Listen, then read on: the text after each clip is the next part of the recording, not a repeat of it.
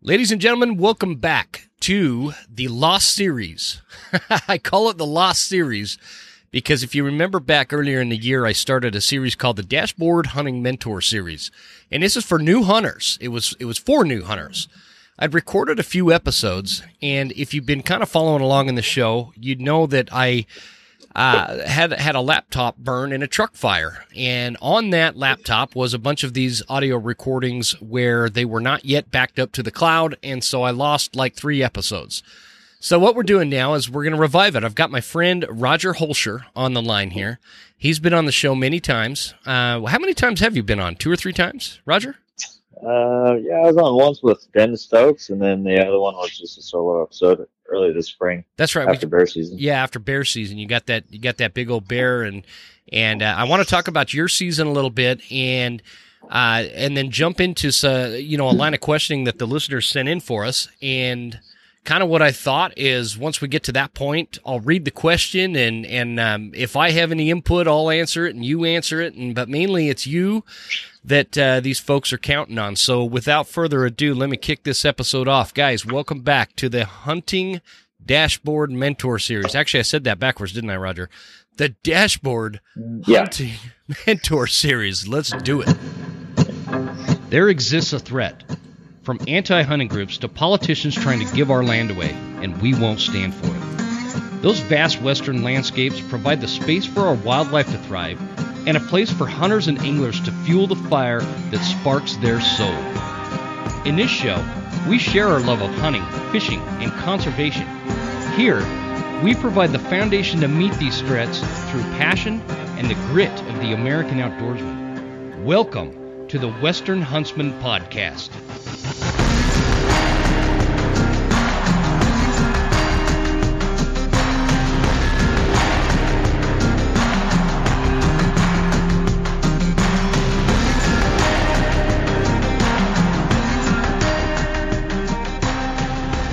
All right, ladies and gentlemen, welcome to this episode of the Western Huntsman Podcast. This is Jim Huntsman, your host, coming at you from the Broken Tine studio right here in Clark Fork, Idaho. And as I said in the intro there, this is the next installment of the Dashboard Hunting Mentor Series with my pal, Rodger Holscher. Rodger, thanks for joining me, brother. Can you hear me okay, Rodger? Yep, I'm good.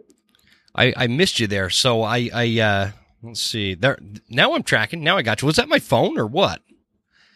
I don't know. If we keep having some problems, I might try a different audio system going on here. Well, now you sound good. Now you sound good, but it was totally blanked out there because I'm like, hey, how's it going? And then nothing was there. So, whatever, man. I'm just going to keep it in there. We'll roll with it, dude. That works. I have no shame. I let people know right off the bat that I'm a disaster with this audio stuff. So it's authentic. It is. It's very authentic. I appreciate you saying that, man. I need the support, man. I appreciate you joining me for another episode. You've had you having me. You've had a heck of a season, man. I mean, like, did you leave any mule deer for the rest of us? Yeah. I was trying to fill 2 bear tags instead of 2 deer tags, but yeah. Well, I'll settle for that buck. Hey, yeah, I'd settle for that buck any day of the week, man. If you guys don't know, jump on Instagram and go to @backcountry Yabba Gabba, right? What? God, I always have a hard time with it. So, Baba Yaga, BABAYAGA, but an underscore in between both of those. Yeah, and I'll put that in the show notes, but you guys got to go check that out and follow Rodger because A, he's a wealth of information, B, he's a solid hunter, and C, he got one hell of a buck. Not to mention the bear. That's what we had Rodger on last summer to talk about his bear that he got here in Idaho, and then now we're gonna spend a little bit of time talking about this mule deer, man. I kind of want to hear the story. I haven't heard the story. No, I appreciate it. The late season hunt one or the general season hunt one? That big one. Which big one? Yeah, that was the November hunt I had here in southwest Idaho. Yeah, the recent one. Yeah, that's gosh, I mean, the Idahoans are gonna not like this story much. But I've been here for 4 years now, and in that time, I've drawn 2 once-in-a-lifetime deer tags. Oh, yeah. Yeah. And if you guys have any notion of going after Rodger with a pitchfork, keep in mind he is a cop and he's ready. Oh man, I got to give this last one to the Eastman Tag Hub thing. I was on there before the draw season, was looking up stuff, and I was like, there's a good trophy forecast in this unit. So I figured I'd throw my hat in the ring for it, and it worked out really well. I've been putting in for sheep the last couple of years with a buddy of mine, and this year he had a baby in July, so we weren't going to be able to give sheep hunting a whole lot of time if we had drawn a good sheep tag. So I decided to put in for deer tag, and ended up drawing it. Actually, I think I was in a theater watching Top Gun, the new Top Gun, when the draw results came out, and I just about yelled out loud in the middle of the theater. Really? You went and saw it in the theater, even? Yeah. I think that's the first time I've been to the theater since the whole China virus thing. Yeah, I haven't been to a movie theater in like a decade. What? Yeah. What was that movie? I haven't seen the new Top Gun. Is it pretty good? Yeah. It's worth seeing for sure. Is it? Most of the time, I usually let movies come out on DVD, or I guess not even DVD anymore, whatever the streaming services are. Yeah. But this one I decided to go see because I had some buddies that saw it and said it was real good. But anyway, so I draw this tag, and it's a November tag, which I still have mixed emotions about it because everybody loves hunting the rut, and it's a rut tag, but it left me feeling like I was kind of half-assing it because I've been in this unit a lot. I've had a buddy of mine I work with drew the trophy bull tag in that unit a couple years ago, and then Chris's grandpa drew that unit last year for a bull tag, and so we've been in that unit a lot, and I've been in that unit a lot anyway, so I know it pretty well. But still, I hate not scouting for a deer tag and all that. But being that it was a November tag, there's August hunt in there that goes all the way through September, a bunch of antelope hunting in there, general deer, elk, everything to get to this tag. And so, me putting eyes on deer in August or July isn't going to do me a whole lot of good come November. Yeah, for sure. And I just kind of felt just to clarify, this is mule deer. Yes. Yeah. Yeah. And so I just, as seasons progressed and it was getting closer, it's just, I spent more time getting my weapon system dialed and my loads dialed, and did a lot of practicing with that to make sure I was ready for that stuff, that side of things. But I always felt like I wasn't doing that tag a good service just because I hadn't been putting a lot of time scouting and doing all that stuff. But scouting wise, you found this tag by using Eastman's Tag Hub? Yeah, I had the unit south of it for that first tag I drew up here.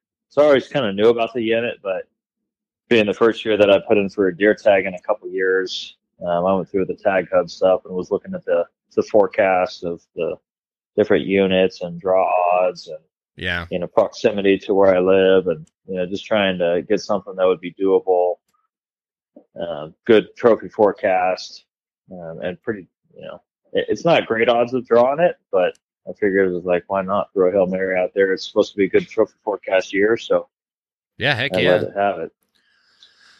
So, so that as a third party guy, because I talk about Eastman's Tag Hub quite a bit, and I not too much time, but what's your thought? Did it do what you felt like you paid for, and get your money's worth out of the Tag Hub?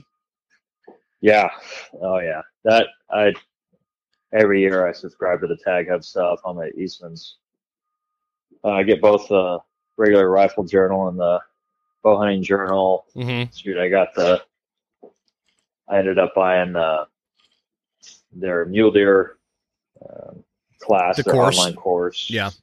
There's just because there's how much information is out there on podcasts and everything else there's a lot of information about August, September, October deer hunting, but the more I was looking into the rut hunting stuff, there's not a whole lot of that kind of information out there because there's not a whole lot of tags given for rut. So I was gonna say that's the I think limitation would be a smaller audience because it's super limited for November hunting for mule deer. But man, it's worth it. I've done one of those and it was awesome. This is the second one I've done, and if I had to choose, I would still rather do early season over rut. I don't know, and people are gonna hate me for saying that, but I just feel that being able to.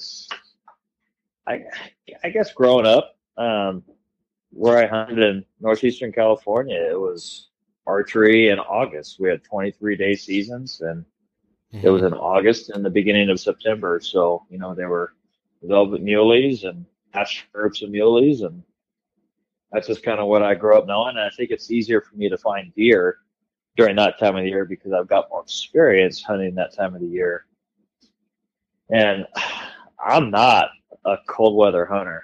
I can admit that one. A fair weather guy, huh?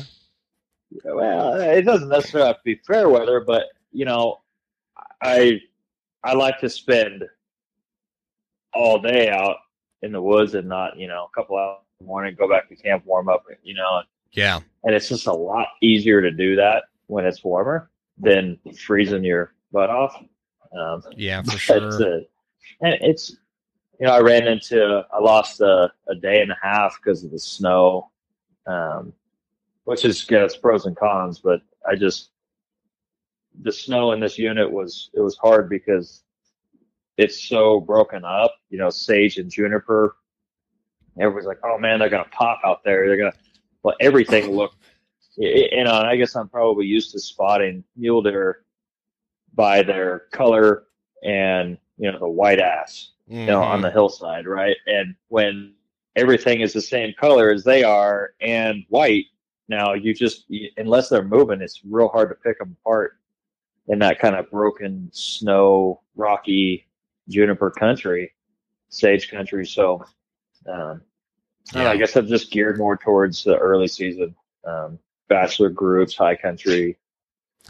Yeah, they both have different things that they offer, and I would probably tend to agree with when we're talking about mule deer.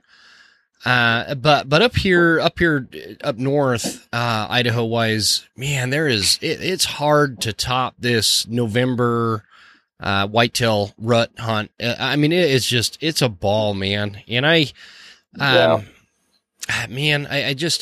honestly, I had a great year season wise. I filled my last tag on a little 4-point whitetail on this late archery hunt, and God, it was just fun, man. Hunting in seriously 3.5 feet of snow. I went in on snowshoes. I used snowshoes, and packing that sucker out was a bitch. Man. But it was just, I don't know. There's something about it that I really, really like, and so. But when it comes to mule deer, I don't know. I'd probably tend to agree with you. I think that late summer, early fall, high country mule deer hunt, there's something nostalgic about that, and that time of year. That's what we think of, That's that western. Yeah. That's that western hunt, what comes to mind is that high country mule deer hunt, and I just, it's tough to beat. Yeah, and I think a lot of it too is just, like I said, I know where to look for them. Mm-hmm. I know I can scout easy and go, this drainage, it's got this, what I'm looking for, and a drainage, it's got all this stuff, and then I can go there and generally find them. And when it's rut, it's just roll the dice, trying to find the pockets of does, and which has ended up what killed this buck. But it's just and I've only hunted, this is my second year hunting a rut tag. And so I guess I just don't have the long experience doing it to say I'd rather do that than an early season tag. But Yeah. I'm a sucker for velvet bucks too, though. Mm-hmm. There's just something about that, those fuzzy antlers. But It's so funny, man, because it's like one of those things where if I was hunting a velvet buck, I would be, it would be like one of those things where, you know, oh, that's a super big deal to me. That's what's important to me right now. You know, because, I guess where I'm going with it is I've noticed that things that I thought I was more passionate about than other things, such as hunting a high country velvet antlered buck, versus like a high country hard horned, you know, October mule deer, versus hunting September elk versus hunting spring bear, you know, all these things. What I found is my thing is whatever tag I have and whatever season is open. You know what I mean? Like, I love all of it. I love all of it. And I wish I could just say I had one thing, but I just don't, man. Especially, man, spring bear is really, and we talked about this last time we were on the show. Yeah. It's really creeping up there. You know, and we are both blessed to be in Idaho because of the amount of tags that we can get for the different species. Yeah. Yep. I mean, growing up in California, it was, you got one deer tag, maybe two. Elk, antelope were all once in a lifetime. Bear, towards, you know, I think 2012 was when they outlawed bear hunting with dogs. And so it was kind of more of a target of opportunity if you had a bear tag in your pocket while you were deer hunting, you know, and saw one close enough. But so it was strictly like I pretty much lived the year for those 23 days during end of August and September. And I never did any mule deer hunting in October. I filled three deer tags during October, but that was over the course of, I don't know, 18 years or something, whatever. So I did most of it in archery. Yeah, so that was my thing if you would have asked me that. But then since being up here, like we've talked, man, that spring bear hunting's got me going. Yeah. And I think I would rather do that over anything if you had to nail it down to one. But, dude, you need to come up north with me and spring bear hunt over bait, man. It is something dude, else. It is something else. I mean, just watching all these different bears come in on the bait and, you know, wrestling with the barrel and trying to scare the other bears away. And it just watching the behavioral side of these bears during spring bear over bait, man, it's such a unique experience. It's such a unique experience. And I would absolutely love that because I did a lot of ground blind hunting in California. I mean, that's predominantly what you did was sit a ground blind over water or a tree stand over a water hole. Yeah. Especially in the years that it was droughty and hot. And so I could sit in a ground blind for 14 hours a day and be fine. Some guys are like, dude, I can't do this. You know, after 2 hours, they get fidgety. Yeah. I max out about 4 hours. I really do. Yeah. I max out at about 4 hours. And 2 hours, dude, a few years ago was pushing it for me, but switching to this whole November whitetail thing we were just talking about, that has built my stamina for a ground blind. But now, were you guys kind of sitting on travel corridors, trails in ground blinds, or how were you guys doing that? Yeah, for November? Yeah.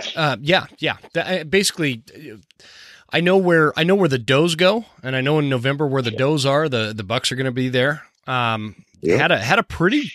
It was a pretty skinny season this year in terms of what bucks were available. In fact, during November, the biggest whitetail buck that I saw was actually when I took my daughter out, and he came into some grunts. I was using that new grunt tube by Phelps, and he came in just, you know, huffing and puffing and stomping his foot, and he was raking some brush.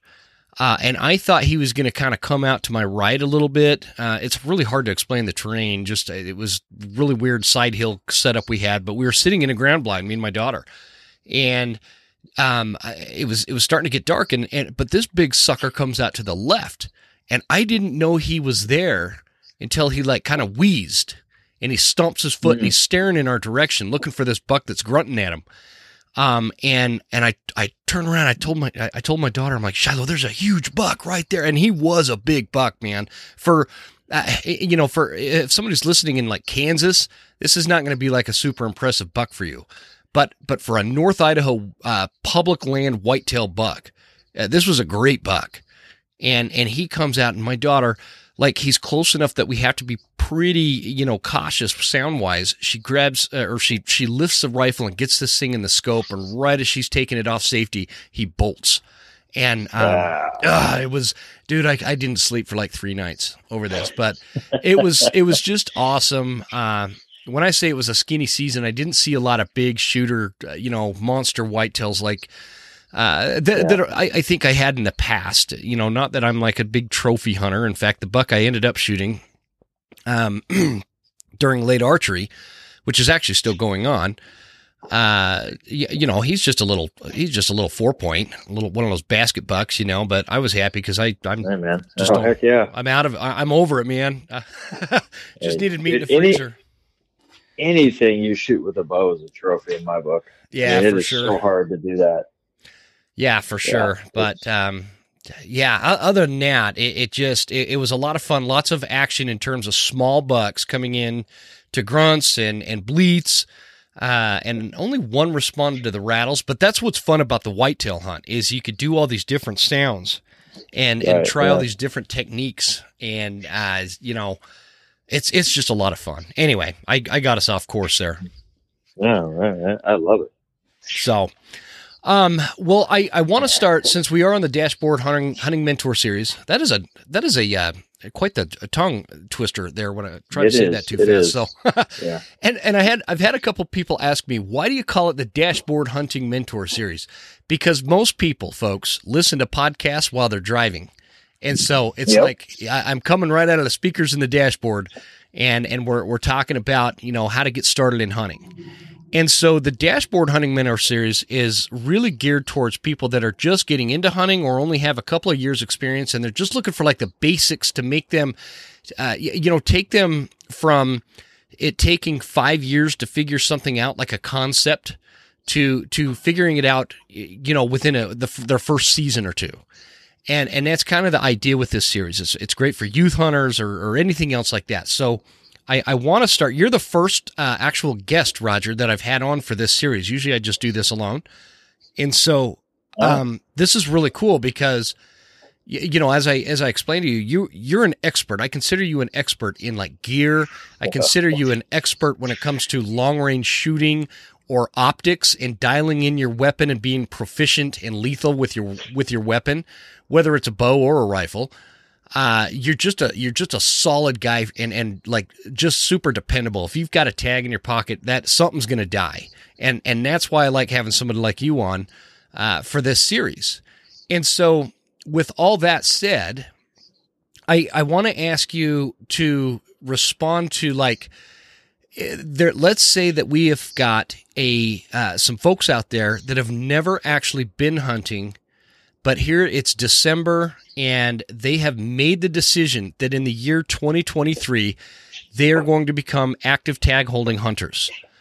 And I know I'm kind of putting you on the spot, but what would you say the top 3 things in order for these hunters to be successful or fairly successful? And by saying that, I'm defining success as you get something in return from your hunt, whether that is just a fulfillment and a good time, and you see some wildlife, you have a great camp, you just have a great overall experience, or if you define success as an actual notch tag at the end of your hunt.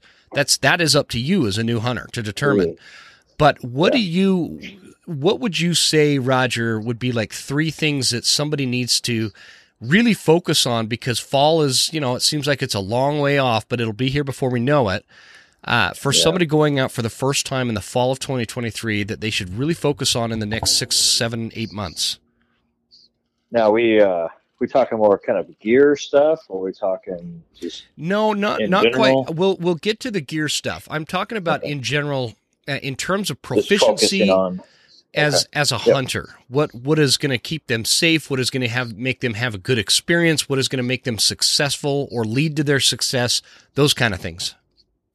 Yeah. First thing I would say is knowledge.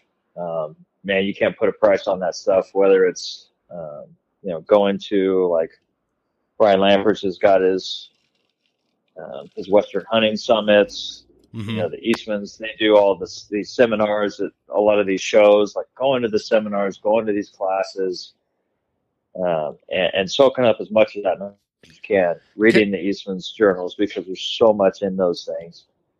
Can I ask like we you talked about? Yeah.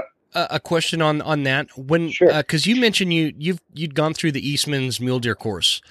Is Yes. in your opinion? Because I have an opinion too. I won't share that yet. But in your opinion, would somebody that has never been hunting get some value in that course, or do you think that course might be a little bit over their head?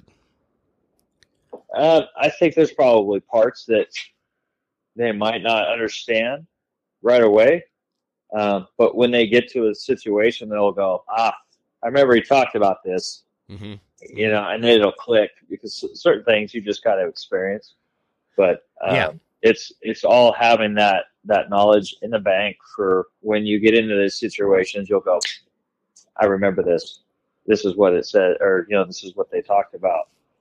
Because you can't, it's like drinking out of a fire hose. There's so much knowledge and information in it that, that's something that you keep on going through. You don't just do the course once and got it and you're good to go. Like, keep going through it, because you'll pick up on different things. And the more you hunt, the more you experience other things. Certain things will just be kind of stored in your, I got this bank, and other ones you'll have to think about. And so the more you kind of experience it and the more you listen to it, the more it just kind of sinks in, and you don't have to think about things. Like, I don't even have to stop to think about, okay, what do I have to do? Like, I know I have to check the wind all the time. It's just something I routinely do, just because I've done it so much and heard it talked about so much and everything. So, like, that's one of those things that I don't have to think about. But when it comes to elk hunting, I'm very novice at elk hunting, so there's different things I have to stop and think about.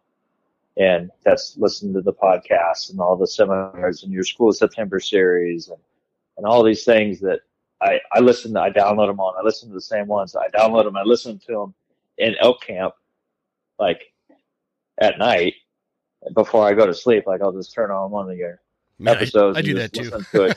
just to when you're solo, there's a lot of dead air.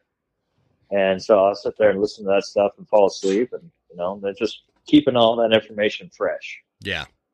Yeah, that's a great answer. Yeah, I would say definitely the knowledge. You can't put a price on it necessarily. Like, you could go out and buy, this whiz bang, whatever, and, and it's got a price to it, but you can't really put, and then everybody thinks about, say, the Western Hunting Summit, Brian Barney's up there, and mule deer is his thing, elk's his thing. I mean, everything's his thing, but you can't put a price on it. But everybody looks at the price tag that Lampert's has on his website for that, and they go, oh man, that's expensive.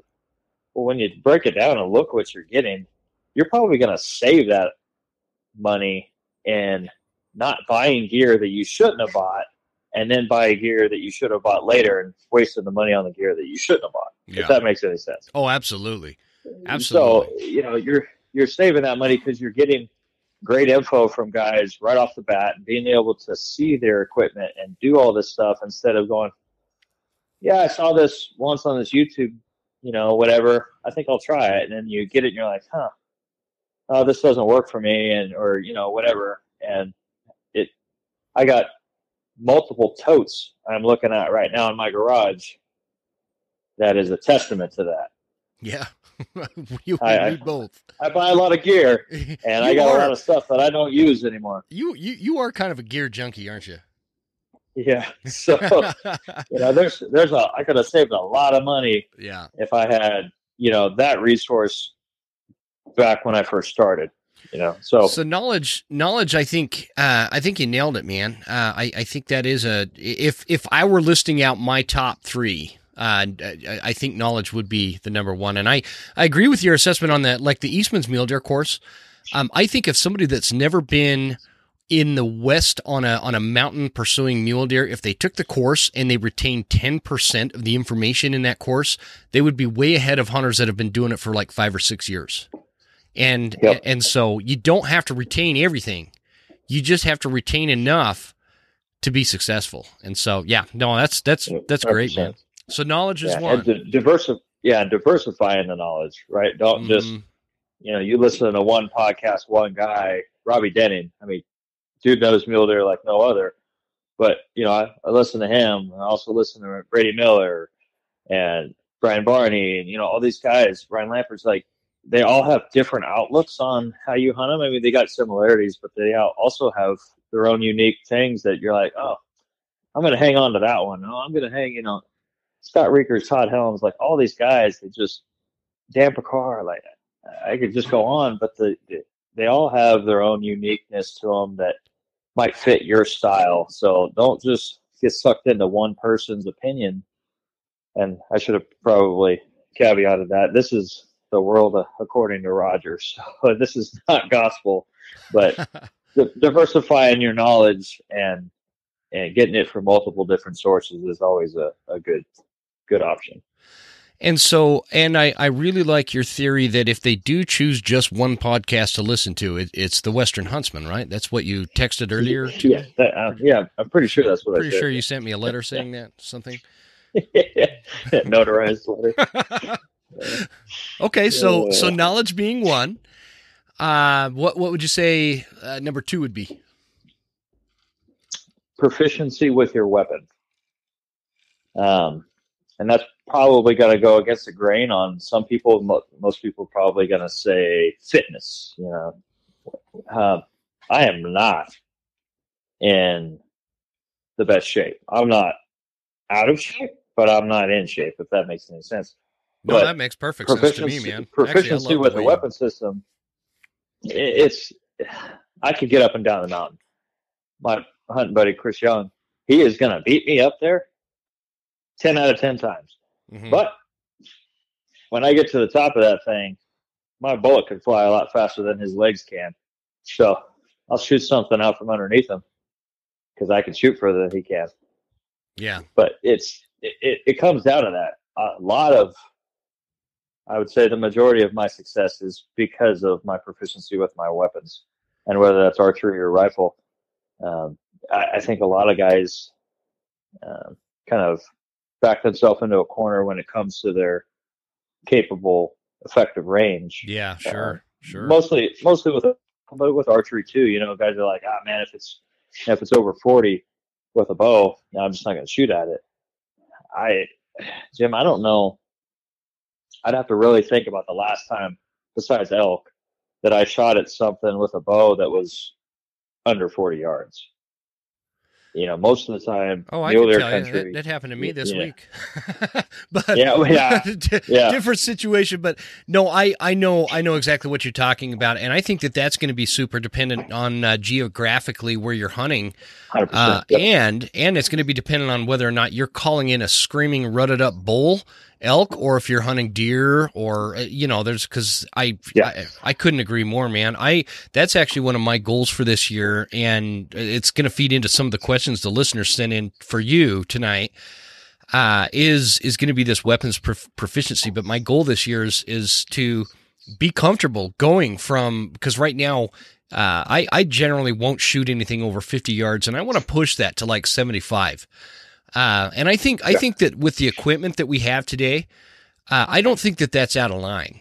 I really don't. No, and so, we all know. I know there's going to be some of those old school folks that are going to, gripe about me saying that. But I just want to I had a couple of great elk opportunities this year where I did everything right in terms of calling or locating an elk and calling an elk in and getting him close and all this kind of stuff, playing the wind right. But he was just out of my comfort range of 50 yards. You know, maybe I had one that was like 63 yards. And Rodger, I almost pulled the trigger on that on my release. But I don't know, something was nagging at me. And what's funny is the next time I took a shot, I deflected a dang arrow off this teeny little branch and ruined the shot anyway. Yeah. Anyway, beside the point. So I love that answer. And I think that honestly, go ahead. I was just going to say, I'm glad you brought up it depends geographically, right? Because up there in northern Idaho, you're really compact areas, timber, like you're not down here where I hunt, like it's easily you're able to shoot 1,000 yards in most cases just because of the topography. But up there, it's different. So the proficiency with a weapon for someone like you is going to be different than, it might not necessarily be, see if you could get down prone within 15 seconds, dial elevation on your scope and send around in 15 seconds. Like, it might be, carrying your rifle on your side and how quickly you're able to get that rifle shouldered off of safety, acquire a target, and be able to press off an accurate shot. Because that might be more important to you, hunting that thick timber country than being able to shoot 600, 700, 800 yards. Yeah. So it's totally, I'm glad you brought that up because that was something I wanted to make mention. But, well, and, for a guy like me, it is very, very rare in North Idaho to be in a scenario where you're going to be shooting 700 yards. It's just, it's right now. I'm not saying nothing I say on this show, folks, by the way, means that I mean that as some literal thing that is true 100% of the time. So there's no absolutes. There's no absolutes. I know up in Unit 1 that yes, you can get 1,000-yard shots. I'm well aware. I've hunted up there too. So I don't need the reminder. I'm talking just generally speaking. Where I'm at are going to be, maybe 400, maybe 500 yards at the most. However, that said, I want to be proficient because I want to go to southern Idaho and hunt mule deer. Or what if I want to go to Wyoming and hunt mule deer? What if I want to go to Arizona? Yeah, all these other western states where these long ranges are total reality. So I'm digging this, man. And if you set yourself up to shoot 800, 900, 1,000, then those 400 or 500 yard shots just seem like just chip shots, right? They're gimmies. So that's same with you shooting. You want to up your range with your archery equipment this year. If you're shooting at 75, 80 yards practicing, and you get something at 50 or 63 next year, you're going to be like, oh man, I got this one. Yep. So it's, just because I shoot at these kind of what would seem to some people as absurd distances doesn't mean I'm going to take a shot at a living animal all the time at that. But my weapon system, I make sure has the capabilities of that, along with myself as a shooter, that if something happens and if I had to get another round in a wounded animal or something, I would have the ability to do that efficiently and accurately.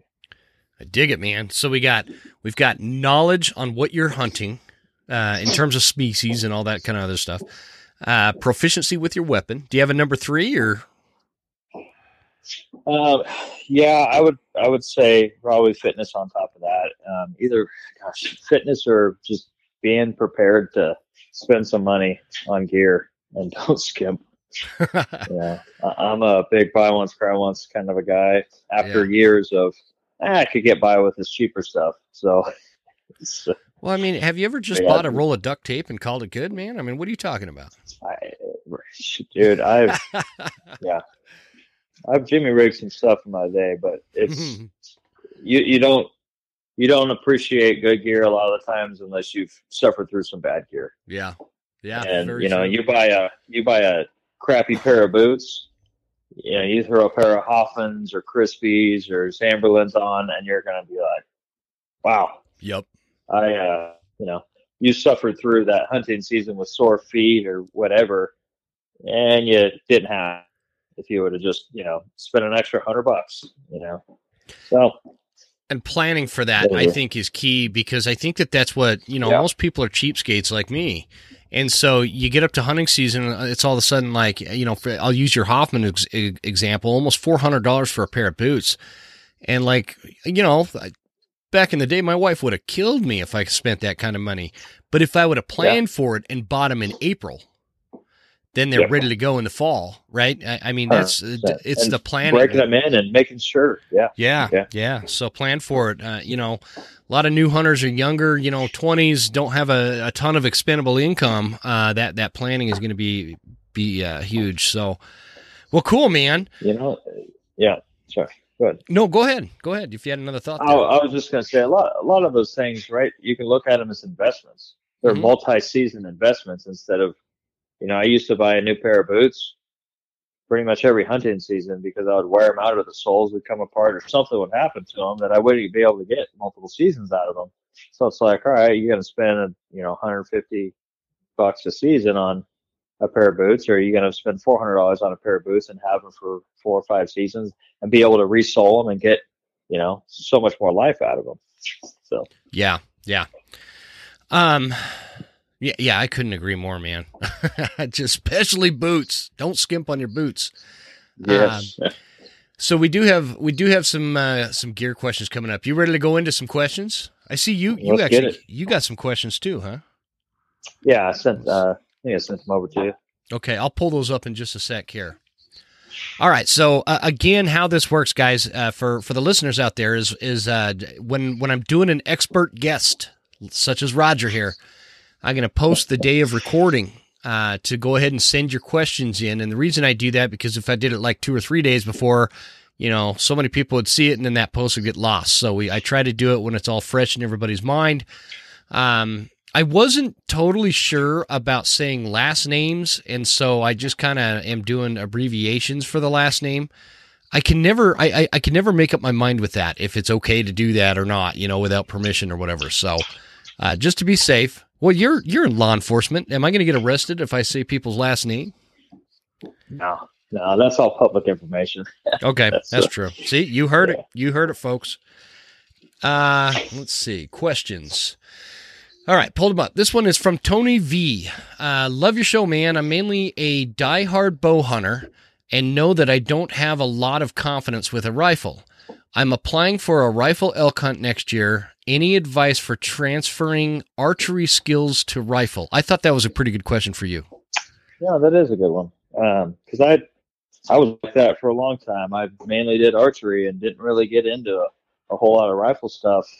I guess initially until the last 6 or 7 years, but it's all very similar. The trigger control, the breathing control, just and I'll caveat that if you could have bad habits shooting a bow, I did. I had some of the worst target panic imaginable, and then you're also able to transfer that target panic over into rifle or pistol shooting.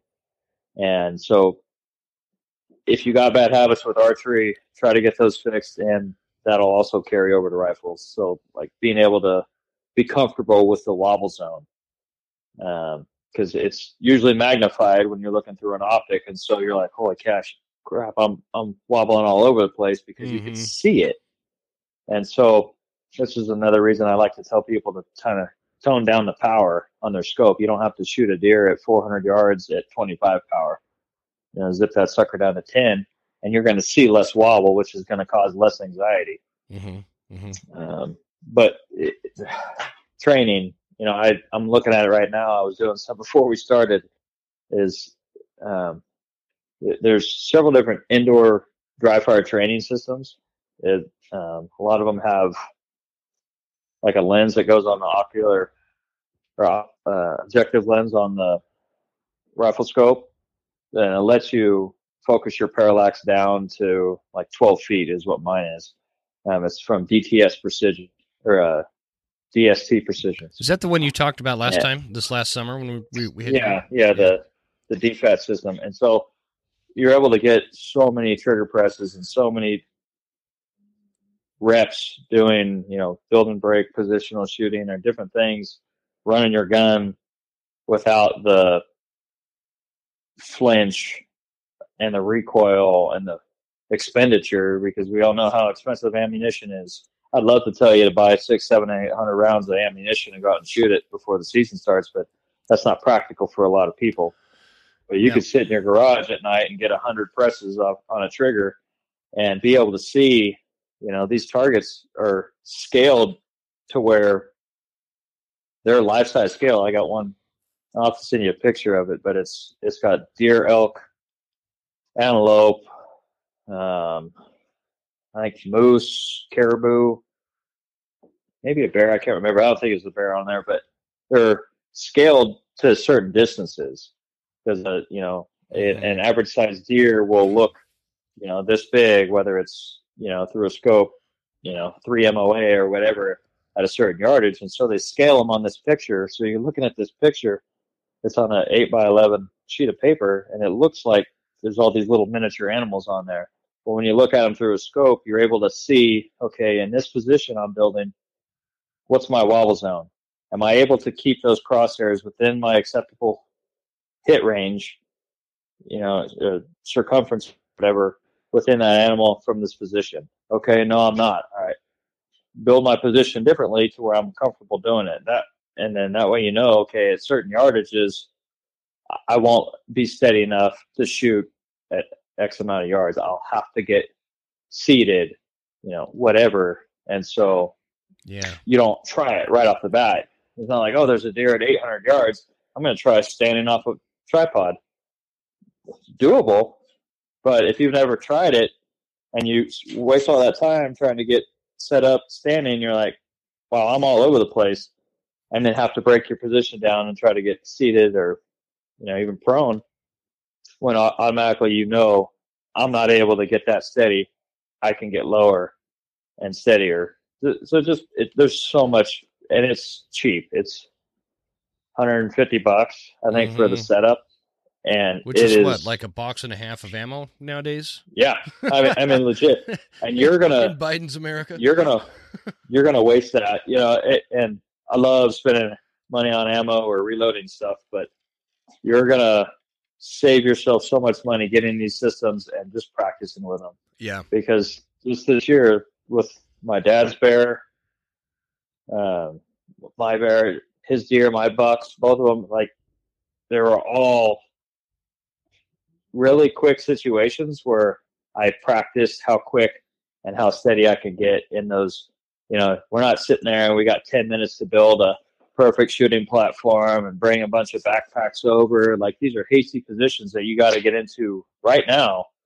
And without the practice of doing those, you're just not going to be as efficient. And these are the times when you could say, okay, my body position's off. I got to make sure I score up to the rifle and whatnot. So, yeah. Man, I forget where that question was going. I just kind of went off on a tangent. Basically transferring, it sounds like he's confident with a bow, but he's not super confident with a rifle, and he's going to go on a rifle elk hunt next year and just I think you actually nailed it. The bad habits, like you were talking about, if you get, for example, target panic with a bow, you're going to get it with a rifle. If you don't get over that prior to either switching or prior to that season opening, and what Rodger's explaining is the training is what's going to make a difference. You can't get, let's say you go out and buy a new rifle in August and your hunt starts in October and you go to the range 3 times, you're not going to be super confident, and you're probably going to miss unless it's a real easy shot. You really do have to put in the time. And that system, that DTS system, is that what it's called? DTS? DST, but it's called the DFATS. If you Googled like DFATS, it's the I did. dry fire. Gosh, I forget what DFATS stands for. But there's one that's called the IDTS, Indoor Dry Fire Training System. I actually have it all saved. If you just Google it, I have it all saved from last time we talked because I was going to order it, and it's just it doesn't make sense to order it just yet until I have the house built. So, because I'm going to have a perfect spot for that. So anyway, All right, next question. Yeah. This comes from Brett W. Hey, Jim, a friend of mine sent me your School of September series to listen to like 2 years ago. Been hooked ever since. Hey, thanks, brother. Brett, by the way, School of September, we're going to start that off in a couple months here. All right, so his question is, how realistic is it for a guy from Tennessee who has only hunted whitetail and ducks to make a solo trip to Idaho to hunt elk? This would be a rifle hunt. I'm comfortable to 300 yards and have never been to Idaho. You spelled that wrong, Brett. Do I even have a shot at seeing an elk? Sorry, it's hard for me to read that. So I don't want you to ever share this information, Rodger, but I'm pretty sure I'm to the point where I need reader glasses. So it's really frustrating, man. I'm a terrible reader, so I'm glad you didn't have me reading this. So basically, is it realistic for a guy from Tennessee who's only hunted whitetail and ducks to make a trip to Idaho, solo even, for a rifle hunt? And do I even have a shot at seeing an elk? Why don't you take that one first? I'd like to answer that one too. Yeah, I'd like to hear your take on it, because I did it this year. I went out archery solo.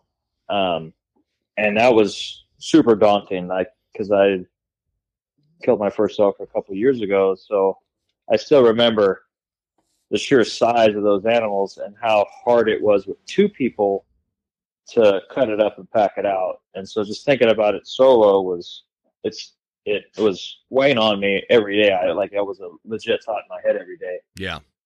So, but it's doable, but you got to really understand what you're doing, because I don't want you to shoot an elk and then walk up to it and go, oh my gosh, I've never done the gutless method. How do I get this off of the mountain? I've never phoned out an animal. How do I lighten this load so I can get it off?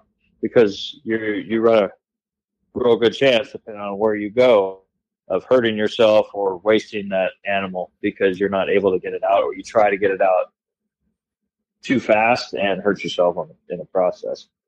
Yeah. But the 300-yard effective range for the rifle can easily be extended,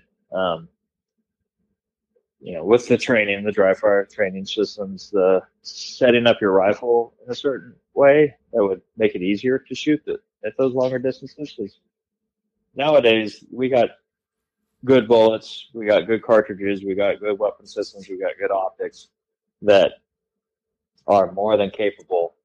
I guess the limitations to a lot of these systems nowadays is the shooter. Yeah. And so if they could work on themselves and getting that proficiency up, the bullets, the weapon systems, everything's capable of 100% capable of further stuff, especially with rangefinders and everything, and all the apps that have, Hornady Ford off. Like, you can get that on your phone for free in an app, and it's stupid accurate. So it's not 20 years ago when we didn't have rangefinders and it was like, how far is that deer look to you, Jim? I don't know, about 300 yards. Cool, I'm holding the hair. That's why a lot of these people have those limitations on 300 yards, because they can take their 7 Rem mag, zero it for 1.5 inches high at 100, and you're holding the hair up to 3. And so I think that's where a lot of these people put these limitations on themselves in their platforms, just because of that. But it's doable. I would make sure, like we talked about, do the School of September, do your research, because if you do, I just don't want them to not be prepared. Especially, you're going to need certain size ice chests to get all that stuff back to Tennessee. How are you going to transport the meat? There's a lot of logistical things that he has to do. Personally, I'd like to see a guy for their first kind of Western backcountry type of a hunt come out and do a spring bear. Yeah, get a feel for the land. It's not a terrible idea. Yeah, 100%. You're practicing all the same stuff as far as the woodsmanship skills and everything like that. You don't necessarily, because the state of Idaho doesn't require it, you don't have to take the bear meat back. Although I really hope people do, because it's absolutely the delicious meat out there. So yeah, highly recommend. Yes. 5-star. And it's cheaper, right? Especially if they get one of the reduced tags, it comes out to be like $230 for the license, the non-resident license, and the reduced bear tag. Yeah. And you're backcountry hunting in May, June, beautiful time of the year. And it's just a great way to get your feet wet for that type of a Western hunting. And you're not having to deal with the logistical stuff that comes with such a big creature like an elk. And you could do a solo bear hunt very easily, like a solo deer hunt. It's a lot easier to do those because of the size of the animal than a solo elk. You run into, and Jim, you're way more knowledgeable with this, so I'll let you talk about it, but it's so much harder to call elk solo. It's so much harder to do those types of things solo. But I'll let you take it from here. I talked enough. Man, I like mule deer hunting. It's almost time, too. I look forward to mule deer hunting every single year. It's what I grew up on. That is not to say that I'm great at it, but now there's some really good resources available, and my favorite one is over at Eastman's Hunting Journals, where they have the mule deer course. This course has all sorts of digital information for you to go through as an e-course. It's got the basic safety, training and preparation, choosing a hunt, making a hunt plan, gear, scouting, glassing, field judging, rifle hunting, bow hunting, hunt strategy, harvest, the experience. All of it is right there in one spot for you to access and learn from some of the best like Dan Picard and Brian Barney. So up your mule deer hunting game by going to taghub.eastmans.com/courses/online mule deer course. You know what? Just look up Eastman's Hunting Journals and you'll find it. It's super easy. Let them know I sent you. You won't regret it. Yeah, no, I'd like to for sure answer that, Brett. Is it, first of all, I'm going to break this question down just a little bit. Is it realistic for a guy from Tennessee who's only hunted whitetail and ducks to make a solo trip to Idaho and hunt elk? Obviously, yes, it's realistic. So I don't know, Brett, if you've already got a tag or not, but most of the tags are sold out at this point, but I think there's still a handful left here and there. So yes, is it realistic? Absolutely, man. It is as daunting as Rodger discussed, however, because I think that what I've found, because when I'm hunting in Idaho, this is my home state. I camp here, I work here, I live here, I'm in the woods all the time, I go fishing all over the place, I hunt the whole thing. Yeah, the way I could read the state and the way I could read a topo map, for example, is going to be way different than the way you're going to read it from Tennessee. Maybe if you've never been here, which I think he says he's never been to, like out west or to Idaho or whatever. Yeah. So Brett, what I'm saying is that would be the same situation as me trying to read the topography of Tennessee. It's going to look a lot different when I get there. Versus like you reading it because you live there, you kind of know how to read it a little bit better. It's the same kind of thing. So it's not that it's not doable or it's not realistic. You can absolutely do it. Do you want to pack into the backcountry and shoot an elk 10 miles back by yourself? No, man, you're going to ruin meat. The comfortable to 300 yards. I like what Rodger said on that. Do I even have a shot at seeing an elk? So that's up to you, man. Rodger, he mentioned calling in elk. You do need to be good at calling elk if you're hunting in September. If you're hunting rifle hunt, yeah, probably not as big of a deal. Just learn how to, cow call and whatnot. But there's a couple of really good resources. Rodger mentioned our September School of September. Actually, he mentioned it. He's the one that gave School of September a shout out. Yeah. So listen to that. My buddies, John Gabriel and Dan Staten over there created an online course similar to the Eastman's Mule Deer course we were talking about, and it's called the Elk Collective. And if you use my promo code, it's like $69, and it gives you access to over 150 videos of how to hunt elk. And so absolutely it's realistic. You just got to be realistic with what your expectations are and understand that it is really tough and it's really different than what Onyx looks like when you're, east scouting from the East Coast or back east or whatever. That would be my recommendation. But I would never. Yeah. Can I Yeah, go ahead. Go Oh, ahead. go ahead. I was just gonna kind of reiterate that. Being newer here to Idaho, I still get into some of this country where I'm like, holy cow, this looks a lot different than it did, Oh, on absolutely. Google Earth.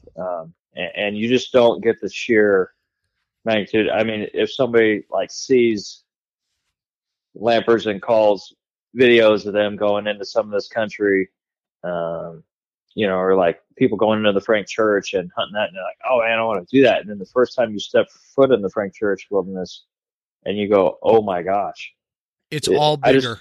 I, I see, yeah, you could 100% guarantee that whatever you're looking at, and if you look at it on Google Earth, you go, man, that's pretty steep. It's going to be way steeper when you get in person. Hmm. And, resources like Mark Livesey's e-scouting course. I'm a subscriber to that, or I guess a member, or however you want to call it. That's a huge bonus on that one.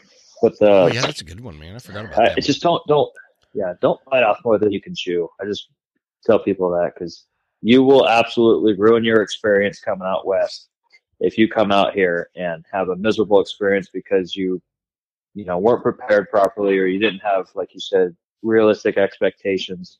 And I forgot, he didn't say in that what his rifle was or what his cartridge was or setup. So No. um, part of my answer to that was, I guess, assuming that he had a weapon system that was carrying enough velocity and energy at those different distances. But I don't know, Tennessee, he might have a 30-30, open sights. Like, so, Hey, now I've got kind one of of more on the those. weapon. Hey, I wish I had one of those. I've been looking to get something like that for a long time, and I just never have. But So I I definitely want can one of I those. can I geek out on that for just a minute? Do Those it, please. those lever action the Model 94s. I love this Mm. rifle. I love these. When I say I love these rifles, if it were legal, I would marry this rifle. Okay, I love it. It's So 2022, Jim. that's true. How do you identify? I mean, there's a Yes, lot of different ways to approach this. So no, yes. I do, man. I love this rifle, but what happened was my grandma passed away this last summer, and Oh, man. through the she's lived in the same house. She was 96 years old, been there forever. The point is, so the family's going through getting rid of stuff that's been in the house forever, and finds my grandpa's old hunting rifle, who he passed away 20 years ago. And I was able to take this rifle, and I got this rifle, and it is a Model 94 Winchester 3030, and it was one of the first. No, not the first. What year? Now I'm drawing a blank. I want to say it was manufactured around 1918. Wow. Based on the serial numbers, you could take the serial numbers and do a little homework and determine. And Hmm. I'm a dork when it comes to like antique weapons and stuff like that. So I determined this rifle is over 100 years old, and I shot it. And I actually shot a. Well, I'm not going to say what I shot with it, but it took down some wild game this year, which was quite awesome. That's With my awesome. grandpa's gun. And this thing, I mean, I just had to throw that out there. I love it. I should send you a picture of it. It's super cool. It needed a good cleaning, but it Please shoots. do. I really like those rifles. Yeah, yeah. I'm getting, man. So it's just a great family heirloom. I'll never get rid of it. So it's a great gun. That's So anyway, awesome. let's go on to the next question. I'll Yeah. send you a picture, man. Um, Yeah. Mike P. This was my first year hunting. Can you and Rodger explain shooting at angles such as up or down? Question mark. Okay, such as up or down. I shot over a deer this year that was below me, and I don't understand what happened. So I'm assuming he took a shot on a deer that was down the mountain or whatever, Mhm. and missed somehow. I'll let you take that one. Um, and it's a trigonometry thing.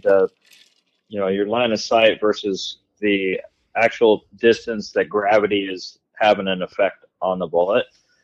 So with archery or rifle stuff, it's all similar as far as you have to take a cosine of the yardage. And it's never going to be, so if your rangefinder doesn't account for it, and even a lot of the times with a lot of the rangefinders, they're not exactly 100% accurate on their cosine, but it's close enough that depending on how steep the angle was and how far it was, he shouldn't have missed that bad. But you're always going to be. It would help if we knew how steep it was and what the yardage was. Yeah, that's always hard to kind of speculate, because there's not a whole lot of places. You're going to run into a lot more of it with archery stuff. It's shooting out of a tree stand or shooting in a lot of these higher angled stuff through tree stands. But my buck in October was at a 14-degree downhill, and that was 440 yards. So let's just do the ballistic calculator real quick. So at 440 yards, I was 6.5 minutes, so almost 1.9 mils of elevation, calculated with that angle. So without that angle, just at 0, I would have been at 7 minutes. So half a minute difference at 440 yards, so quarter of a mile, is not that much. Yeah. That's 2.5 inches, 2 inches. So you're not missing over. And that was a pretty good downhill.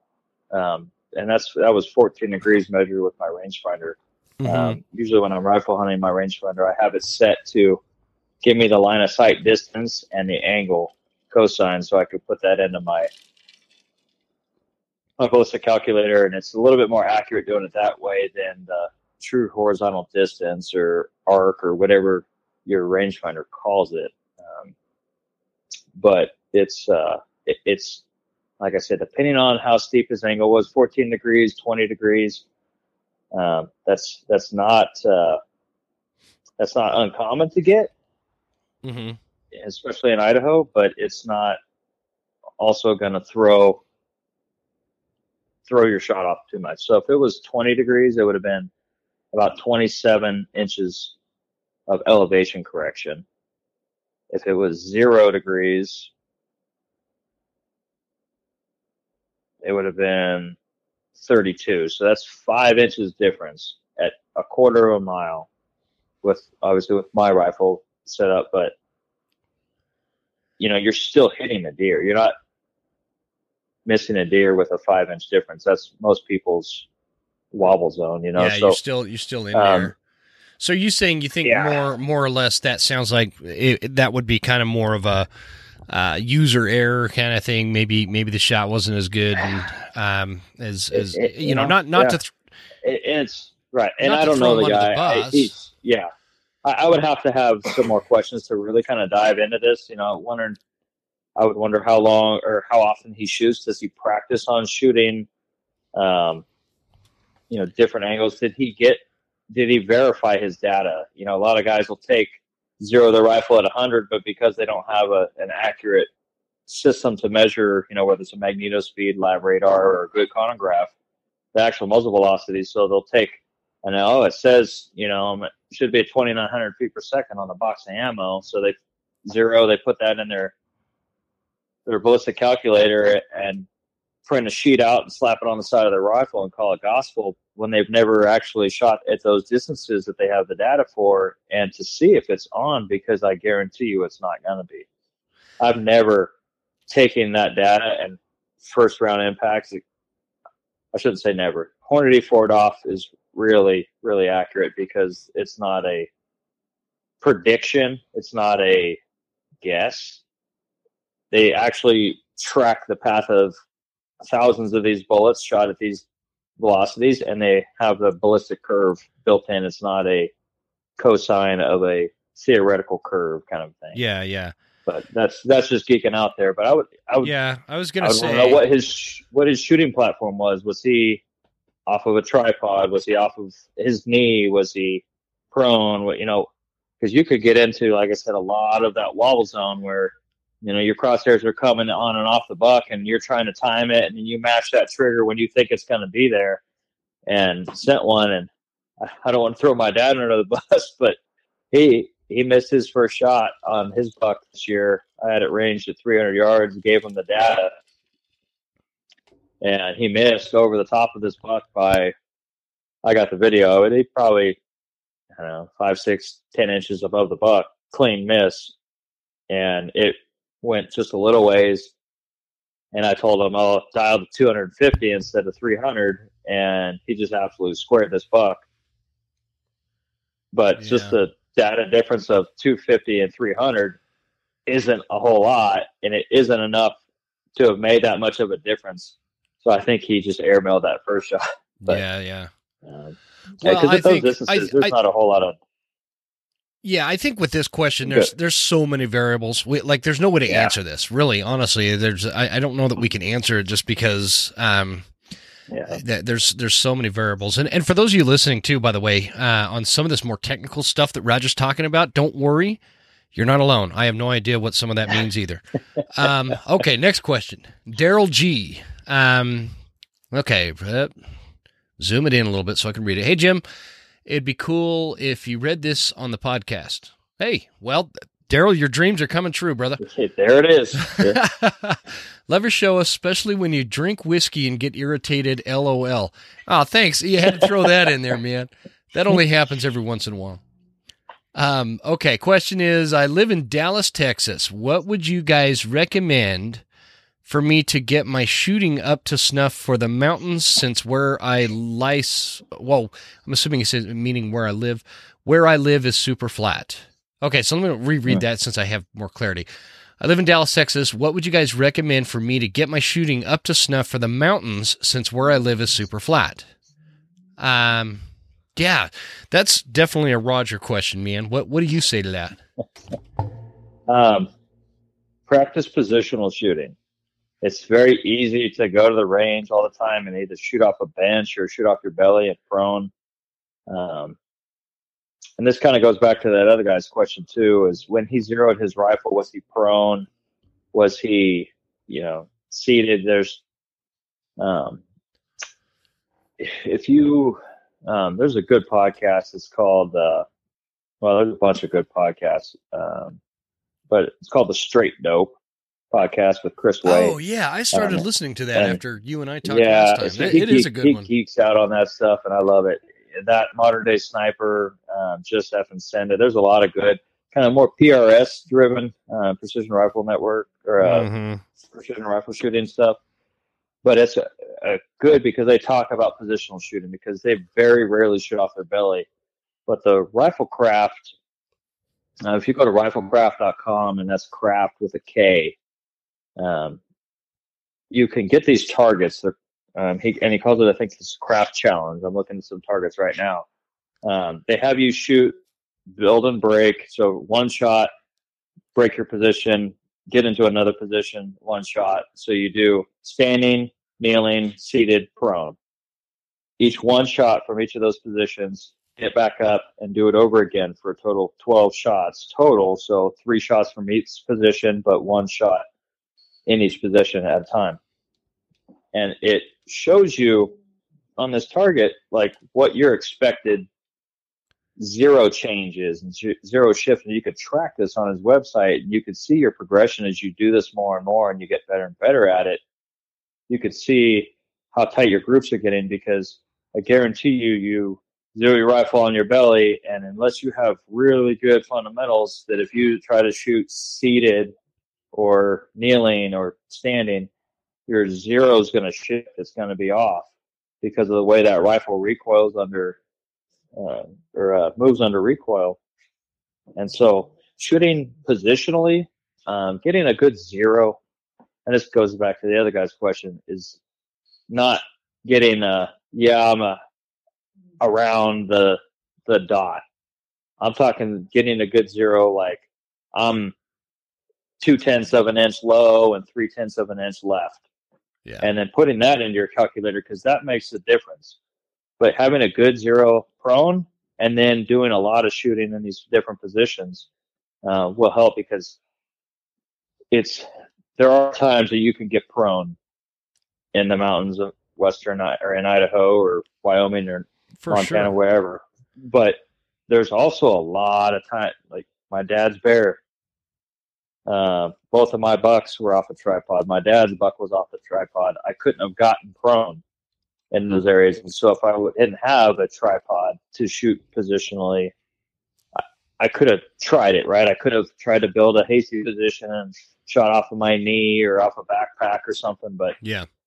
you are never going to be as stable as clipped in to a tripod and just rock steady. Yeah. And so, having a good tripod and not, one of these ultralight things that could barely hold up a pair of binoculars because they're so skinny, like get something that you could shoot off of. I mean, you're saving yourself a world of hurt. You can glass off of it, you can shoot off of it, and you're just going to be a lot more successful. So that's what I'd say. Shoot positionally and make sure your rifle is set up with a tripod able to shoot off of. Awesome. Just a few questions left here between the one I've got and I'm sorry, I'm kind of keeping you. You okay on time, man? Oh, dude, yeah, I'm good. The wife and kid are asleep, so okay. I'm in the garage drinking a beer and there you go. Doing nothing. There you go. Okay. So, John T. Would be awesome to hear back in episode tonight. Been listening for years. I'm trying to get right to the question here. Hey, you're welcome, John. I appreciate that comment, by the way. I didn't read that. Says, I love what you do and teach. It has helped out in my hunting, and that's awesome. Cool, John. What would be best or easier to use MOA or MRAD for someone that wants to be able to have the option to shoot long range or close? Full disclosure, Rodger, I have no idea what he's talking about with those, so... Also, where can someone start to learn to shoot long range? Well, we talked about that already. So, summarizing, what would be best or easier to use MOA or MRAD for someone that wants to be able to have the option to shoot long range or close? Okay. Does that make sense to you? Yeah. Okay, good. MOA is minute of angle, and MRAD, as it's called, or mils. It's just another version of an angular measurement that is used for shooting. MOA I knew that. I was just testing you. Yeah, I know you did. MOA is a finer adjustment, but you're also, talking in quarter, half, 3/4, 1, versus MRAD, mils, whatever you want to call it, is tenths. So roughly a tenth of a mil is like a third of an MOA kind of thing. So and don't quote me on, there's going to be some guys that blow me up for this, but roughly for somebody to be able to just visualize and look at it. So a tenth of a mil is generally what you get as an adjustment in a scope. And that is moving your reticle up or down or left or right a third of an inch at 100 yards, as opposed to most MOA scopes are a quarter of an inch. And MRADs are usually, they're in meters or centimeters versus meters, but you don't have to do conversions anymore. They're back in the military, they used to have MOA turrets and mil dot reticles because they had there's a bunch of ranging formulas as far as, a known target size and how many mils it is divided by all these numbers, and it gives you the distance. And so they were able to then get their data to dial for distance. We don't have to do all that. So I would really say whatever they're comfortable with. A lot of people would rather think, like I had on my data for that buck, I actually had an MOA scope on that rifle at the time. And then between like the 2 weeks between that buck and my November buck, I'd switched scopes to an MRAD scope. So I go back and forth all the time. But Which is there one? Is there one that you think is easier to learn? No, they're all the same, mechanically the same, and most people aren't a good enough shooter to shoot the difference in those. Gotcha. As far as like MOA being a finer adjustment, most people aren't that good of a shot to, or shoot far enough to really have that come into play. But it's remembering smaller numbers, because with like an MRAD scope, say my data at say 500 yards is on this rifle is 2.5 mils, so 2.5 versus in MOA. Let's see here. Did I say 500 yards? I think so. Yeah. Yeah, it'd be 8 3/4. Gotcha. But so most people it's easier to remember or think about 2.5 versus 8 3/4. It just depends on how you do it, and a lot of it is too what your buddy shoots. If you guys are sitting there talking, or he's trying to talk in MOA, but your scope is in mils, and it comes into more so for windage. It's like, hey, I think it's a 10-mile-an-hour wind. Hold 7/10 right, and they're going, well, shit, he's talking mils, so I got to do this conversion in my head real quick. Oh shit, what so it's easier to talk back and forth in whatever. Like when I go out with Chris, his scope, everything's in MOA, regardless of what scope I have. I'm able to talk to him in MOA because I go back and forth so much. But if you didn't, he couldn't talk to me in mils if I have my mil scope and I asked him for what his windage call was. I wouldn't be able to do that. So I try to talk to him in miles per hour for the wind. It's usually a better way, because then people can. And this is something that Chris Way gets into with your gun number as far as windage. And I could geek out on that and go on that for a while. But so I just want to answer this guy's question. But it's dependent. They're all the same. Your scopes nowadays, your reticle is going to be cut for the same thing that your turrets are nowadays. There used to be differences back. I actually have that scope. I shot that buck in October. It's mil dot reticle, MOA turrets. So I had to on the fly convert for windage and stuff, the difference of MOA and mils, and it could get confusing if people don't do it. But nowadays, every scope that I know of that's produced is all the same. Your windage and elevation turrets are all for either mils or MOA, and so is your reticle. So sweet. It really depends on what they want to talk back and forth to their buddy about or can think about. Okay. Thanks for the question, John. That actually wraps it up for my questions, but you had a couple that came in on yours I just was able to pull up here. Okay, so pulled it up. Hunting ain't easy. Man, that's Mike, right? I forget his first name, but he's a California guy. Yeah. He's a great dude. I need to get him back. He was on the show a couple years ago. Mike, how you doing, brother? Oh, okay. Okay. So how much weight can I save with SA versus STD or Magnum action? And then the kind of a follow-up question is 6.8 Western the perfect caliber? So he's talking about the first part of that question is short action. So short action rifle length versus a standard or Magnum length action. So standard would be like your 30-06 length, 300 Win Mag, and then you can get into the Magnum length actions or the Rum length actions super long. So sure. Generally, I have more experience with long action, which is also known as standard length or short action. And you're only saving, say, if you just got a Remington 700 action, you're saving about 3 ounces between the two, which ain't much. I don't have super light weapon systems. The 6.5 PRC that I was carrying around in October and November was almost, it was like 12.5 pounds. Oh, wow. Yeah, that's pretty heavy, man. And so I like a heavy rifle. It's a damn Civil War dependable. Right?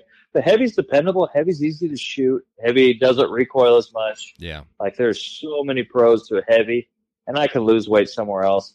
And I'm not Brian Barney. I'm not, well, I was going to say Brady Miller, but he carries a 14-pound rifle. So, but these guys that are going counting every ounce and cutting their toothbrush in half, and I'm not that kind of guy. I carry extra stuff. I carry extra weight, especially in like first aid stuff. But so I don't count my ounces like that. So that 6.5 PRC was actually on a Remington long action. It is now, I rebuilt it back into a short action, but you're only saving a few ounces. You're looking at, like, for Remington long action, it's like 30, I want to say like 35, 36 ounces. But then you can get custom actions like the Defiance Anti-X action, which is a steel action. It's not titanium, but it's like, don't quote me on this, but it's like 24 ounces. So you're like saving 10 ounces on the same length action, going to a custom action that they flute and they do all kinds of stuff to it to lighten it up. Yeah. Or titanium actions that are down there in the mid to low 20s, low 20s, I think, for some of the titanium actions. But you're spending a lot of money to save 6 to 10 ounces. These guys will get super lightweight rifles and then throw a 2.5-pound scope on it. So and that there, you could save. Your argument with that is that it's not gonna justify the rifle. The scope is too much for the rifle in terms of distance and capability. Yeah, and you're going to spend thousands of dollars to drop 6 to 10, half a pound to a pound off of your rifle. For people that are really trying to get the lightest weight rifle you can, you're going to be spending thousands of dollars to lighten that, when you could take that money. These are probably the same guys that want a super lightweight rifle and they're going to spend all this money on it, but then they're going to still carry around a 15-degree synthetic sleeping bag that weighs 3.5, 4 pounds when they could buy a down bag that's half of that. And you're going to lose right off the bat. You're going to spend $300 and lose 40 ounces versus spend thousands of dollars and losing 6. And when it comes to and that's why I carry a heavy rifle. When it comes down to the end of the hunt, like, that is the only thing that has to work, or I go home empty-handed. Yep. Right. Like, and so generally when you get into light stuff, you start losing the dependability because they're taking material out of places that wasn't necessarily designed to lose that material. So you start getting fragile. You start getting thinner walls on your scope tubes. Your turret systems are less robust. You start that it's a give and take. It's no free lunch. So you're gonna lose. You got to lose something somewhere. Yeah, yeah. And so I'm not about losing the weapon system. Have you ever weighed your pack? Yeah, I do, and I'm always 8 to 10 pounds heavier than Chris is. Really? But I also, I don't think there's a hunt that I can remember that there wasn't something along the road where Chris is like, oh man, this happened. Oh, here, I got this, to fix it, or an extra something, or, whatever. But I've never even weighed my pack, man. I think you get to a point sometimes when between hunting and my days backpacking, and then I was in the Marine infantry where you took everything on your back, you get to a point where what's necessary and what's not necessary. And you just go with that. And I've never weighed a pack, man. I've never even considered weighing a pack. The times that I weigh my pack is when me and Chris are going in together and we're sharing things, whether it's like we're sharing a tent or a stove. And so we're like, all right, we want to make sure we're both evenly heavy going in. So it's like, oh, hey, I'll take this and this. Okay, then that way we're starting off the same. And it's not like, oh, I get stuck with a tent and he's got the stove and I'm, 8 pounds heavier than he's going. So we try to share the load. So that's why we weigh things out. But gotcha. Yeah, that makes sense. Same thing. I carry the necessary stuff to keep me safe and to be effective. And wherever that lands. I build rifles to shoot, and where they land in weight is where they land in weight. You could save weight in, like, I got 7, 8 ounce muzzle brakes. You could buy a titanium muzzle brake from Salmon River Solutions and cut 6 ounces right there.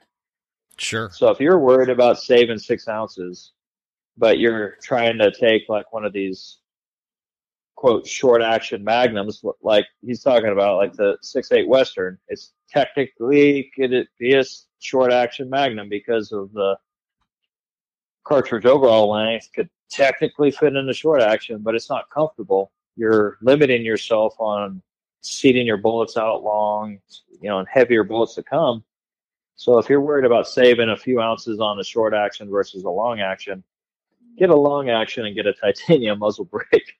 Yeah. And there you're money ahead there. So, but the next part of his question is the 6.8 Western. Is the 6.8 Western the perfect caliber? So that's the 270, 277. It's a modern 270 Winchester short mag. But 6.8 is another. Millimeters versus inches is kind of a thing. But that's where that comes in. And they didn't want to call it because it's so close, because Winchester came out with it and Browning, and it's so close to the 270 WSM that they didn't want to call it the 270. It's just is a marketing thing. But anyway, I like the cartridge. You could think of it as a 270 PRC, very similar to the 6.5 PRC in cartridge design and whatnot, chamber designs, but in 270, playing off of the heavy for caliber 270 bullets that are coming out. Your 165s, 170, 175s, and probably more to come. Mm-hmm. But my problem with that cartridge right now is availability of bullets. There's a lot of, because it. Oh man, tell me heavy for caliber 270 bullets are fairly new. Mm-hmm. Like 270 Winchester's been around forever, but because of the twist rate on that, it's really designed to shoot 130 to 150 grain bullets. So that's really what was ever developed for the 270 until fairly recently. And I just had a guy hit me up the other day, and he's like, dude, I cannot find, these 165 AccuBond long ranges anywhere. Yeah, you're probably not going to. So there's a very limited amount of these heavy for caliber, which is what you get that 6.8 Western for. You don't get a 6.8 Western to shoot 150 grain bullets. Yeah. You get it to shoot the 165s, the 175s. And so I like the design. It's just there's not a whole lot of bullet selections to justify it for me right now to ever really consider for myself as a good viable option. Just because of how much I shoot, I can't. I shot this 6.5 PRC. I shot built and shoot 600 rounds just from June to October.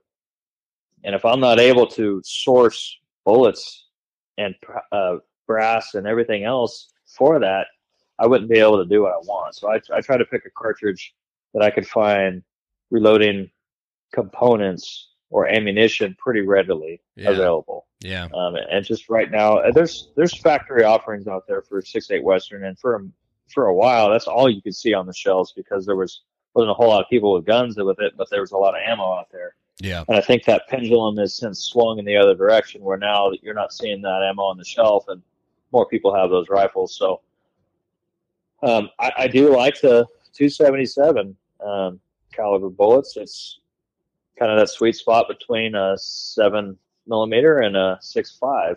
So it's I like it. I just don't know if it's quite there yet. I think in 5 years, it'll either have caught on and there'll be a lot more bullet manufacturers. I'm waiting for Hornady to come out with a 165 or 170, 175 grain, ELDX or something, and it's just not there yet. So, gotcha. You're a few years away from that, I think. Well, let's wrap this up with the final question. I know I've got you. We're an hour and a half into this so far, and we'll kind of roll from there. By the way, guys, thanks to everybody who submitted questions. I know I didn't get to all of them that came in, but we're trying. We'll get. But I feel like what I did with the questions that came into me is I tried to select the ones that I felt like would have the most impact for the most amount of listeners. Some people had really specific questions about, certain things that I would, answer questions to them but not help anybody else kind of thing. So if you have those questions and still want to get those answered, definitely, which, by the way, Rodger, did you like how I wrote that? I learned the term slide into my DM. Yeah. I learned it yesterday. And so when I posted the thing asking, hey, send me a message or slide into my DMs, my wife's like, you're such a dork. You're such an idiot. Why would you use that phrase? You don't even know what that means. I'm like, what are you talking about? You told me yesterday. You're that dad that tries to be hip around the young kids, exactly, right? Exactly. So now every time my wife, she's been asking me questions today about this and that, getting stuff ready. I'm like, you know what? Slide in my DMs later, and I'll let you know what I think. So now it's just driving her crazy that I learned this new phrase. Now you have to keep on doing it. Oh, totally. I'm gonna drive her nuts with it. So. So anyways, the last question here is how to choose the right scope or rifle. Oh, I was going to say, if you have some of these more technical questions, Rodger, is it okay if they slide into your DMs and ask you some of these more technical? Man. Okay. I love answering these things. I geek out. My wife hates that sometimes when I'm I could tell, man. You're back so much, but I really enjoy it. You are light years ahead of me when it comes to technical rifle and caliber kind of information and technologies and stuff. So every dude like me has to have a buddy like you, man. So how to choose the right scope for a rifle? There's going to be a lot of varying things with that one and a lot of different opinions with that one. I don't know. How would you answer that, Rodger? Yeah, and like I said in the beginning, these are answers in the world according to Rodger. My opinions only, right? Nothing is gospel. But it's, I would follow up. I would try to ask some follow-up questions on something like that. Like, what's your rifle capabilities? What cartridge are you shooting? What areas are you hunting? What do you expect to do with this rifle? What's your... The way to answer that is so, like, are we talking about a 30-30 lever action, right? Versus, a 6.5 Creedmoor or something? Yeah, there's so many different. Yeah. I guess I say that. I got a go ahead. Oh, it's just I got a 16-inch Ruger Gunsight Scout. It's the only factory rifle I have, and I'm not going to throw the same scope on that as I am on my 6.5 PRC. I just don't. I don't have the same, expectations of that rifle as I do the other rifles and cartridges. So that's a big loaded question. And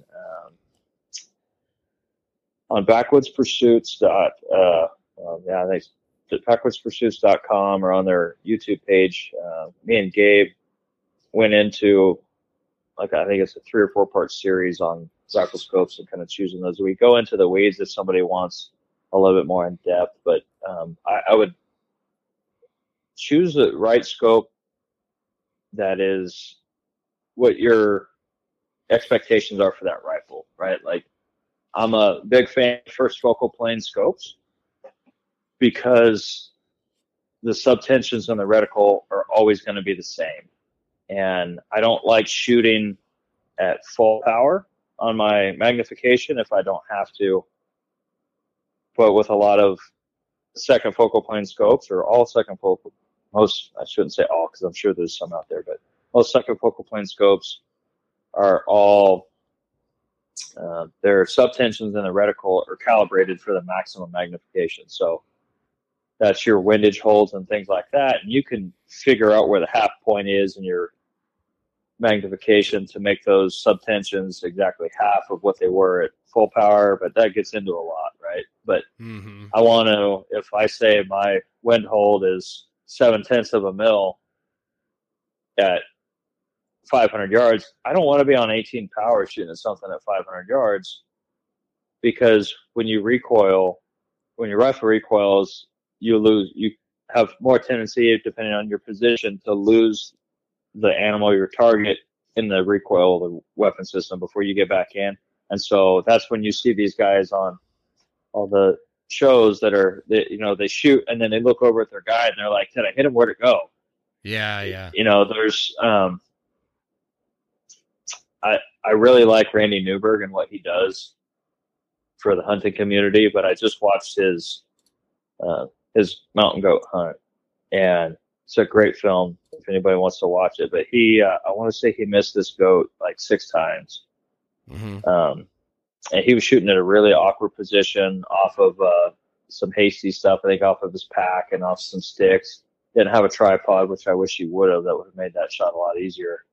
But, because of the angle, because of the position and that rifle recoil, he didn't see where his impacts were. And so everybody's saying, hey, you're a foot high and a foot right.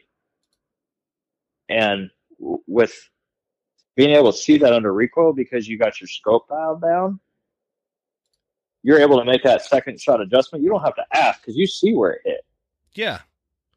And then you can just, because he hit the same spot like multiple times.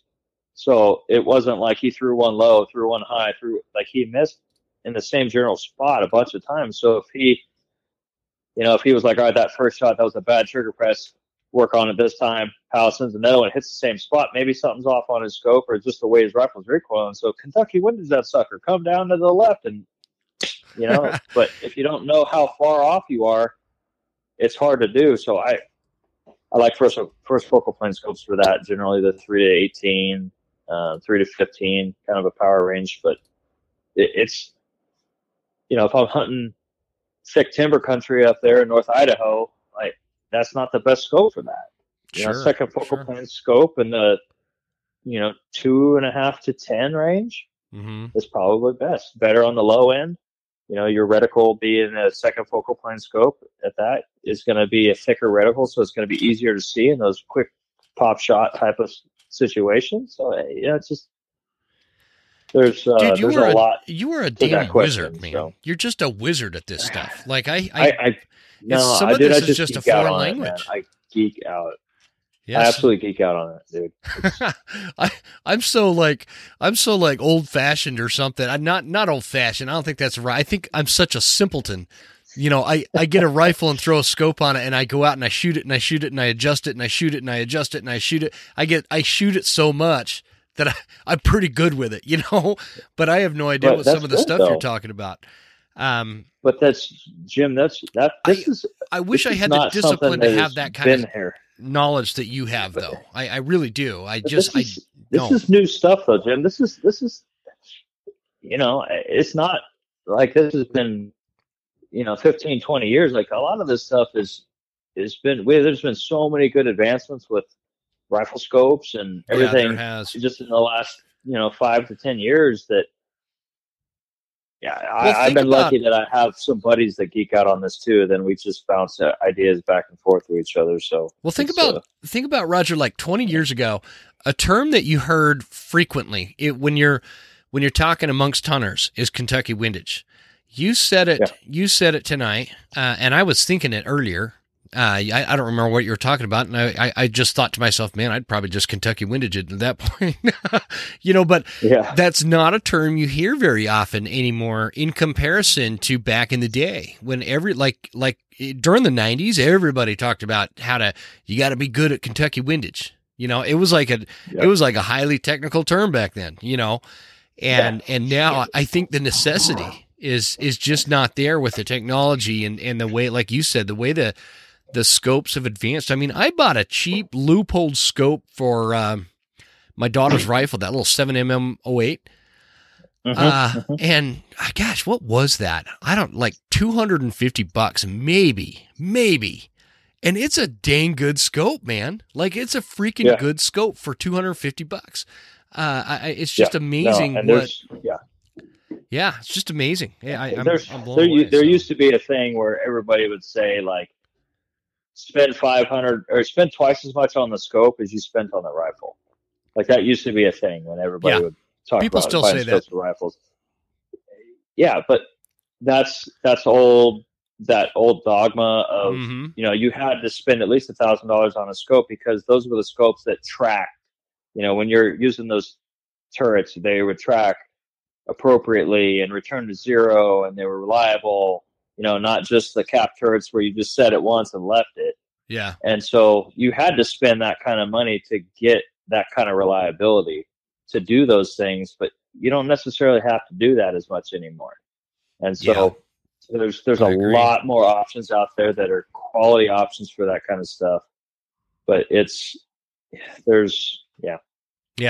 No, so I was going to say too, there's the whole old school, new school Kentucky windage versus the other stuff. Back to the Randy Newberg thing. So there's a great kind of a contrast between that. Like I said, I don't want this to sound like I'm poking at Randy because he's just has done so much for the hunting community, and I love the dude. But the difference between that and if you go on Modern Day Snipers YouTube page, Kalen Wojcik goes on a hunt it's a cull hunt for I believe it's mountain goats in the Grand Tetons, if I remember right. And he has a tripod set up. He's a former Marine sniper, instructor at Gunworks, does their own instructor. If you want to geek out on long range shooting and positional shooting and all that stuff, one of the best out there at that. But he shoots a goat at 700 plus yards, if I remember right. Dang. Off of a tripod, wind and everything, and hammers it. Versus, Randy's 6 shots at sub 400 yards. But the difference is Kalen's comfort behind the rifle, his training and experience, and just the sheer different setup that he had in the rifle system and whatnot. Yeah. So, they both ended up getting goats, but it's a good video to watch because there's two different, and this is where it comes down to what they want out of their rifle system and the world according to them, because there's no right or wrong way. It's just, what are you looking to do? I geek out on this stuff. So some people just want to zero their scope for 200 and that's fine, man. I love it. Yeah. Go out there and hunt. But for people that are trying to stretch the limits of these things, these types of systems, those are two good videos to watch to kind of contrast both of those different hunting styles and shooting styles. Well, I love it, brother. We need to wrap this episode up. This has been awesome. So much information has come out of this, and I always like having you on the show, Rodger. It's always a good time. I always learn. It's always a pleasure. Yeah, no, it's great, man. And don't ever cheat on me again and go on one of the other Eastman's podcasts because no, I'm kidding. Congratulations, by the way, man. I never did actually tell you over the phone. I know I sent you a text or a message about it, but congratulations with that, dude. That's huge. Oh, thanks, man. No, it's super exciting. I appreciate hearing that. So, yeah, I've been a big fan of Eastman's for a long time. So, but let's do this again. I mean, as always, man. I kind of like having. I have a handful of just revolving guests that I just always like having on the show, and you're one of them. So, let's plan on this again in the future, and maybe, I'd love to get you up here for a bear baiting hunt, and that'd be a ball at some point.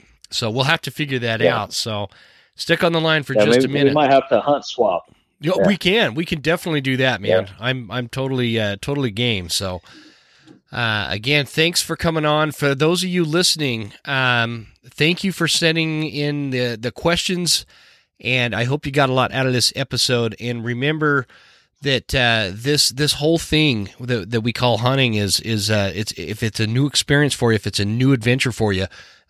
This is the kind of stuff you should be listening to and talking about and really diving deep and educating yourself on how to become proficient in this craft, because that's what it is. It's a craft, as you could hear by listening to Rodger. There's a lot of different approaches and there's a lot of different ways to practice this craft. And there's an endless amount of information that you could learn, and it's all up to you as to how you apply that and what you want to learn, because it's up to you what you want to get out of hunting. And I think that's amazing, and that's why we do it. So, Rodger, again, thanks, brother, for coming on, and let's talk soon. Thanks for having me, buddy. Thank you.